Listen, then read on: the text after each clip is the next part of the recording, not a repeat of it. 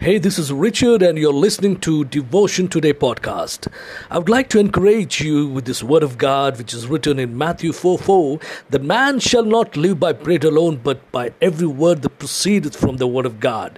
If you're trusting to live by your intellectual powers and man-made, inventions in precarious times such as this, I would like to encourage you with the word of God. Listen to a podcast, Devotion Today, and be encouraged and edify yourself with the word of God. God bless you.